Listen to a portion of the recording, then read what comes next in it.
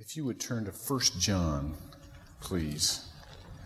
And I'll turn with you. I'm breaking in a new Bible here. These are tough to break in.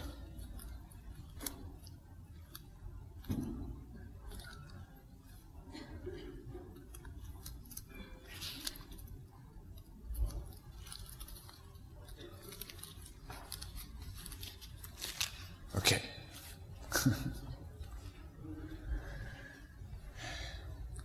As Vernon spoke to you, we are going to talk about holiness today. And I think that I'm going to be able to give you an impression of holiness that you perhaps have not had before.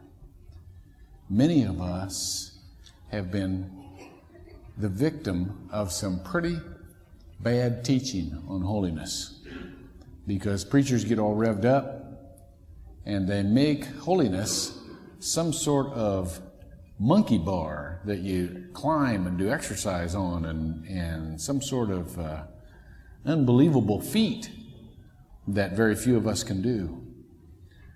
Let me first of all talk about the seriousness of holiness, and then let me talk about the way of holiness. 1 John, starting with verse 5. And this is the message we have heard from him and announced to you, that God is light, and in him there is no darkness at all. If we say we have fellowship with him and yet walk in darkness, we lie and do not practice the truth. But if we walk in the light as he himself is in the light, we have fellowship with one another. And the blood of Jesus, his Son, cleanses us from all sin. And if we say we have no sin, we're deceiving ourselves. And the truth is not in us. If we confess our sins, he is faithful and righteous to forgive us our sins and to cleanse us from all unrighteousness. If we say we have not sinned, we make him a liar. Now, you notice how the Bible's not pulling any punches here? This is the third time that says anybody who says they're not sinning, you're in big time trouble here. First, you're a liar, then you're making him a liar. This is just not pulling any punches. We make him a liar. And his word is not in us. Now look, he comes as a father here, John writing the words of God. My little children, I am writing these things to you that you may not sin. And if anyone sins, we have an advocate with the Father, Jesus Christ the righteous. And he himself is the propitiation, the full payment for our sins. And not for ours only, but for those of the whole world. And by this we know we have come to know him if we keep his commandments. The one who says, I have come to know him, and does not keep his commandments is a liar. That's the fourth time it said that. I'm getting offended. I don't know about you. This truth is not in him. And the truth is not in him, it says. But whoever keeps his word, in him the love of God has truly been perfected. By this we know that we are in him. The one who says he abides in him ought also to walk in the same manner as he, that's a capital H, Jesus, walked. Okay. Let me talk first about holiness and how, Vernon said it. He said, we're going to talk about holiness. That's a frightening concept. And it is a frightening concept because most of us realize how far away we are from that. This 50-day adventure we're on, I hate this thing. Because you got to chart your progress on your for those of you who are doing it. For those of you can still get on it. There's little booklets out there. Go ahead, terrorize yourself. Go ahead, punish yourself. It's a wonderful experience. Now, there's a chart about the self-destructive. What's that called, JT? Self-destructive what? Tendency. Thank you. The self-destructive tendency that we all practice, and many of us have different ways that we destroy ourselves. And so I put mine down and I'm charting this thing, and it's doing this, And I went out of here last week all fired up, going to do a secret work of love. Just secret, I was going to sit down and plan that thing out, and it was going to be so neat, somebody would have to praise God for it. You think I did that? What a jerk. I didn't do that. I mean, I did a couple of things spontaneously here and there, but not the big deal I want. Well, I'm a jerk. Guess what? We all are. Because we have this tendency in us that is evil and will always be in us. There will always be the tendency to be sinful. In Romans 7:21, it says it very well. Paul is struggling. Now, Paul, remember, is a Pharisee. He wants to do everything right. You've met compulsive people before, haven't you? You might be a compulsive person. You don't want to do anything unless you can do it well. Well, that's the way Paul was.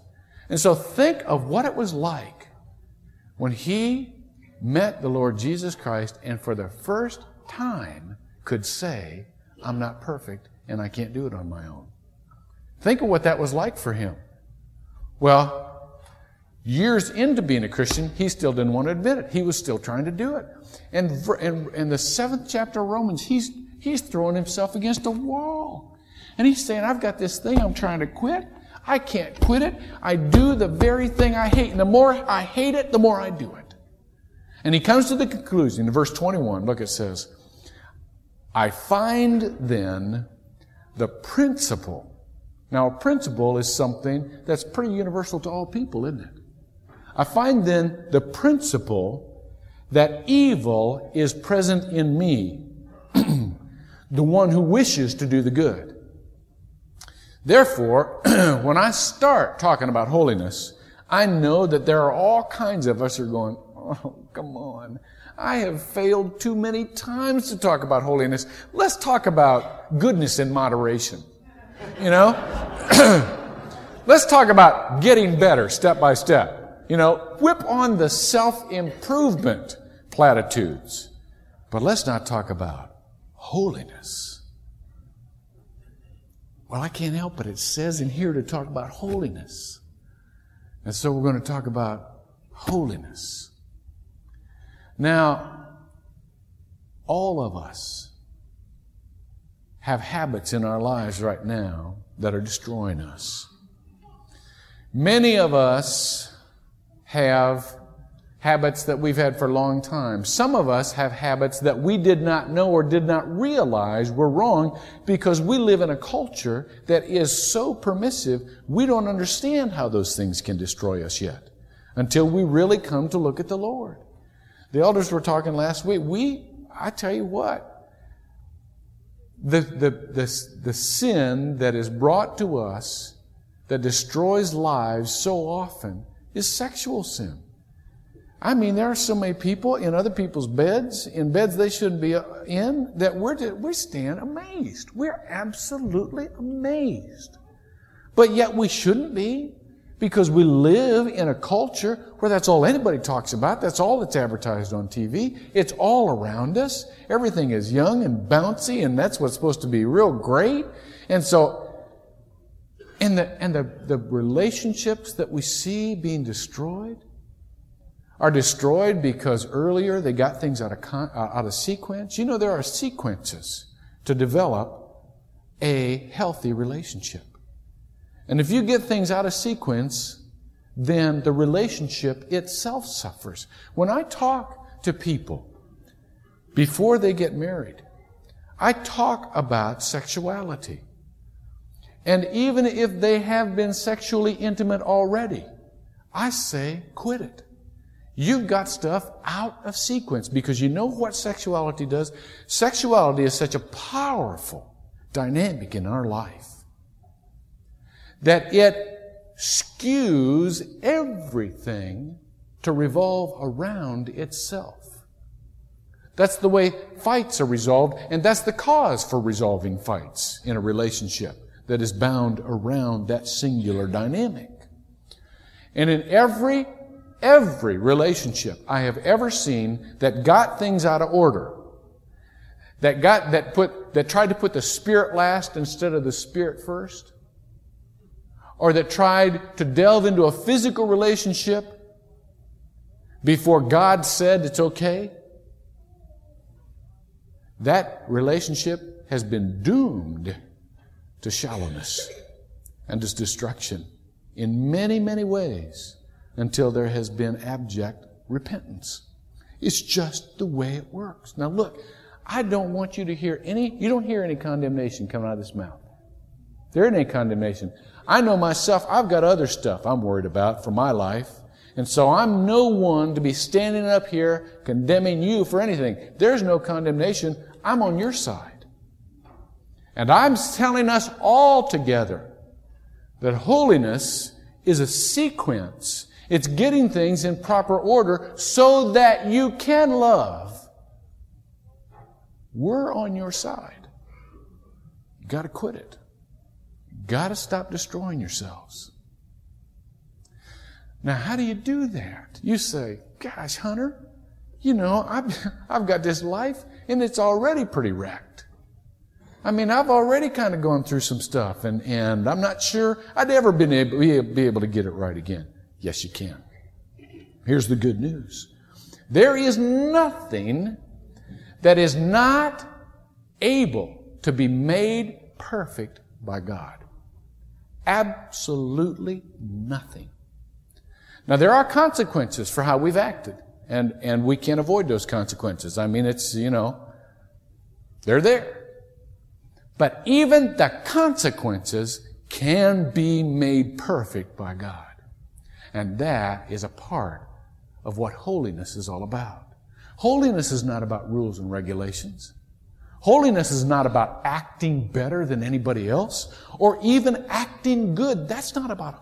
Holiness is training your life to love God so that you can love everyone else, including yourself.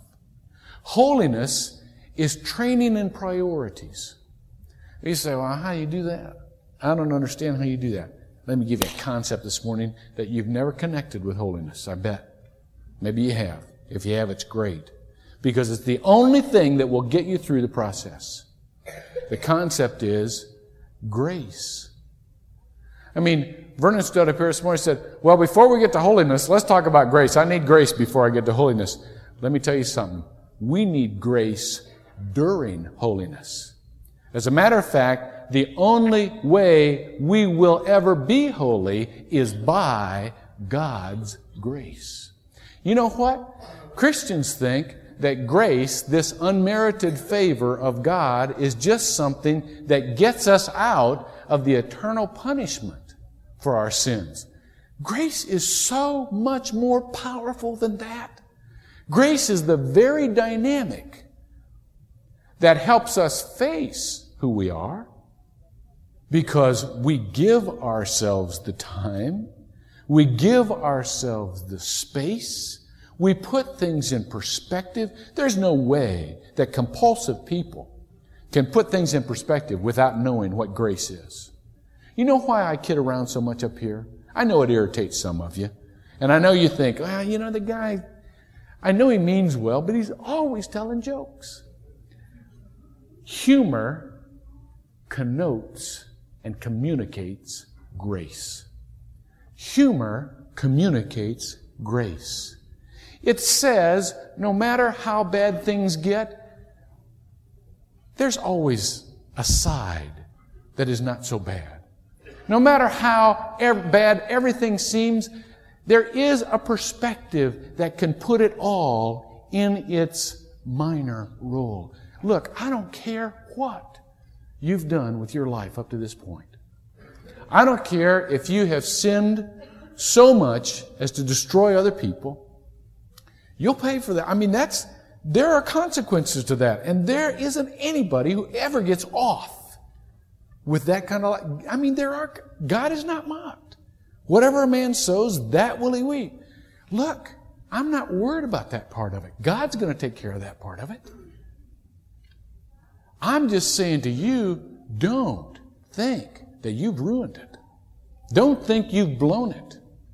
Because God can take any life and make it holy and perfect unto Himself. You know how? By us not believing that everything depends on our behavior. Now, it does take some effort from us. It really does. Holiness does not come naturally because of our very nature. Holiness does not come naturally. But it doesn't take ability. It just takes effort. There is no way you can ever fail when you are attempting holiness. No way. Did you have children? Most of you? Many of you? Is when any of those children have been earnestly trying to please you. Say they were making something for you, and they spent all afternoon making something for you, and they came and it fell apart. What happened? They fall apart. But what happens to your heart? Did that kid fail? Absolutely not. It doesn't matter what it looks like.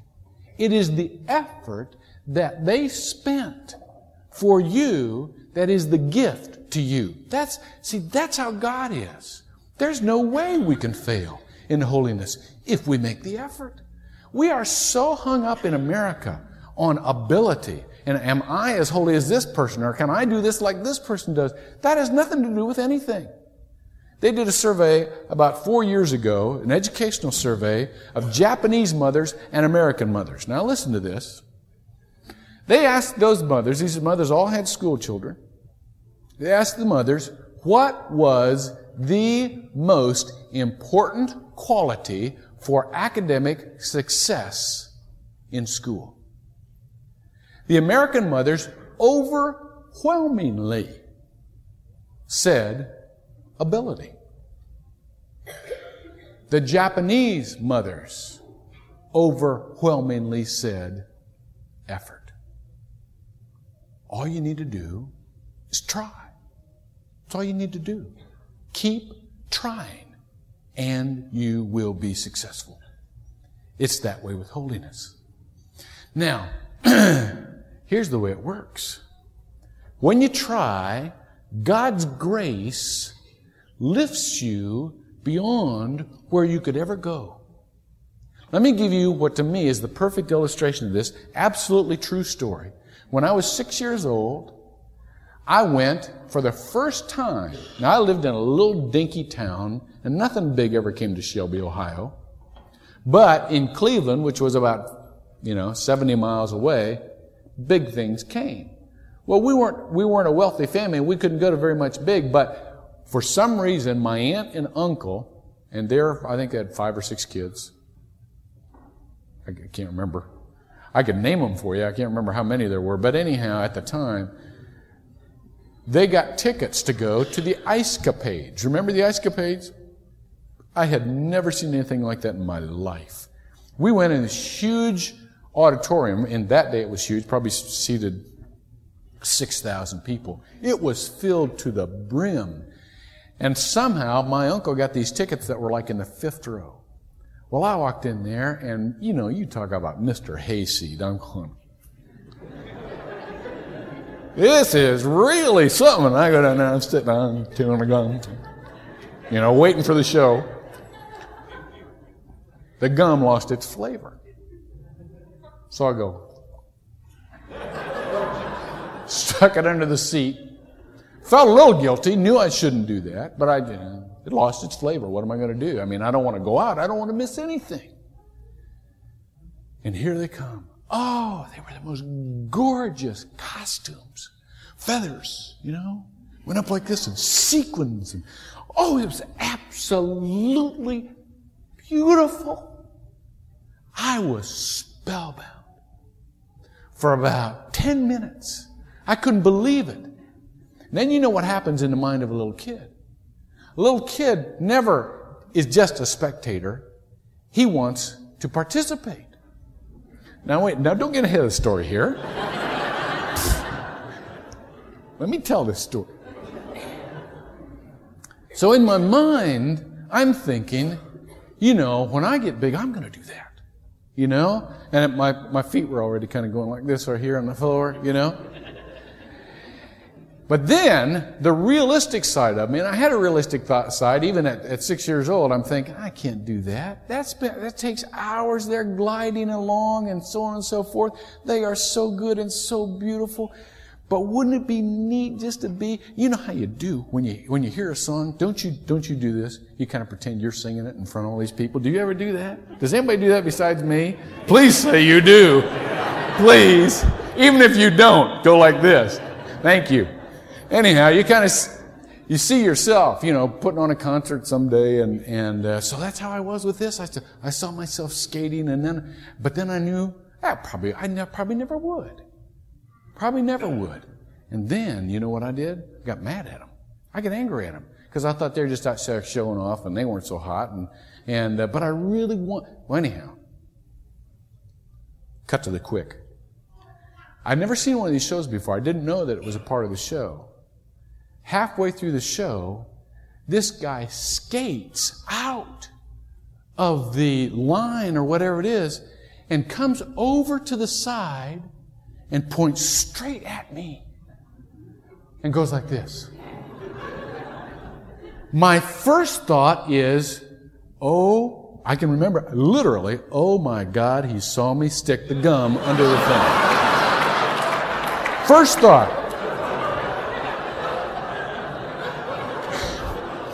Honest to goodness. I thought I'm nailed. I'm going to get thrown out in front of 6,000 people. Why did he have to do it in the middle of the show? I was terrified. I got up, went over to the aisle, went down there, and he picked me up. And he skated with me all over that ice. So here I am, going like this. Everybody going, 6,000. Heaven. I mean, after the first 2 seconds, when I got not wanting to throw up anymore, I loved it. I loved it. Waving at people. Through absolutely no ability of my own, I knew what it was like to have the grace to glide and entertain. Now, forget the entertainment part of it. Let's come back to the concept of holiness. The first time God comes to us and we feel Him pointing at us, what do? Right? I didn't mean the gum. Or whatever we've done. That's what we think He wants. That's what we associate with holiness. He's going to nail us. And indeed, through the conviction inside, we do get nailed. But that's not what He wants. That's not why He came over. He wants to pick us up. And beyond any ability we have, or we think we ever could have, He wants to carry us into holiness. Leaning on God and Him only is our holiness. And all kinds of wonderful things happen when we realize that it is not us, but God, who is the one who teaches us and gifts us for holiness, that intimacy with Him. 2 Timothy 1:9, it's wrong in the bulletin, talks about the power of God who has saved us and called us with a holy calling, not according to our works, but according to His own purpose and grace. Think of that. Let that sink in for a minute. Imagine you as the little child, in an ice skating rink, and God skates over, who saved us and called us with a holy calling, not according to our works. I can't skate. but according to His own purpose and grace, which was granted us in Christ Jesus from all eternity. God has a plan for your life. And if you will make the effort to follow Him, that plan will be perfected. Absolutely perfected. Not according to your abilities, but according to your effort to lean on Him and according to His ability. Now, holiness, just one more point, and then I want to pray. Holiness, when we make the effort, has an effect on all of our lives. Holiness is not something that you chart. Behavior is something that you chart. Holiness is something that absolutely surprises you about your own character. You don't notice it because God's doing it and you haven't accomplished it, but you do realize it after it's happened. And it opens up areas for you that you have not had opened up before. For example, your understanding of Scripture. When you make the effort to put your life in the hands of God and let Him do whatever He wants to with it, your understanding of Scripture will be revolutionized. You know, when we get down and we say, okay, God, I want to be good. Just teach me the Scripture and I'll follow it. And we're in our own effort. We have blockages. We can't understand it because we're trying to understand it out of the flesh. The natural doesn't understand the spiritual. But when we begin to sequence our relationship with God, and that's what holiness is. You can't be intimate with God until you make the effort of holiness. You can't. God does not draw near to sin. And so therefore, that grace, as we go along our life, is a way of sequentially getting deep with God.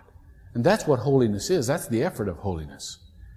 So anyhow, what happens is every other area of your life is opened up. It's absolutely phenomenal. It's a paradox. You think that in order to get holy, you have to understand Scripture. It works just the other way. You make the effort of getting close to God, and Scripture will be revealed to you. That's how that works. I tell you what, let me show you. Turn to Second Chronicles. Chronicles. This is an analogy to how that works. 2 Chronicles chapter 34.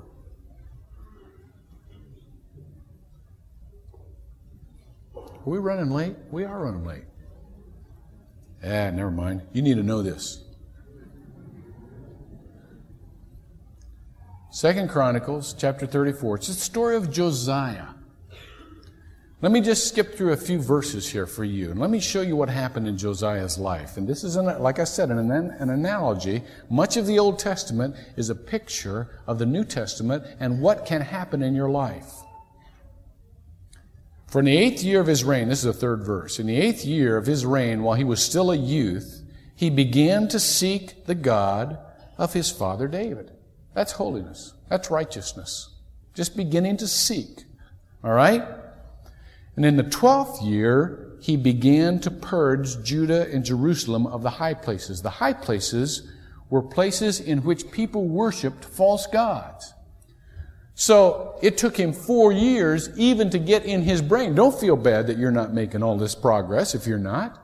It took this guy 4 years even to realize he had to weed some of the stuff out of his life before he would ever get to the place where he was honoring God and feel close to God. And then in verse 8 it says, now in the 18th year of his reign, when he had purged the land, it took another 6 years just to get that surface stuff out of his life.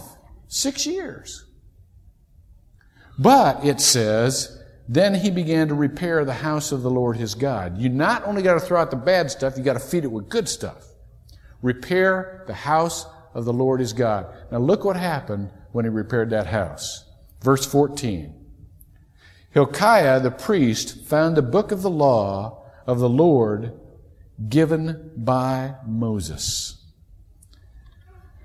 And then verse 30, it tells how it ends. And the king read in their hearing all the words of the book of the covenant which was found in the house of the Lord. Now let me tell you what happened and what will happen in our lives. When we lean on God and when we follow Him to the point we are weeding out of our lives stuff that we know God doesn't want and putting into our lives stuff we know God does want, we're going to rediscover Scripture.